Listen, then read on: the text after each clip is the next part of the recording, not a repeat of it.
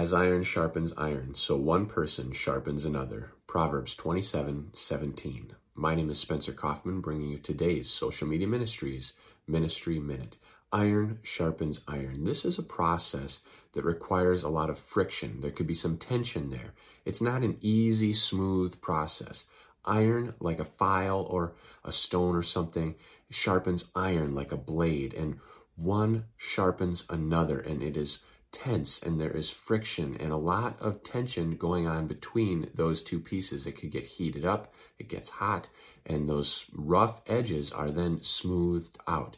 Now, the same way with humans, we can sharpen each other or we can dull each other. We can butt heads or we can rub against each other and then hone each other into finer tools or instruments to be used for God's work. The choice is yours. Are you sharpening other people or are you making them dull?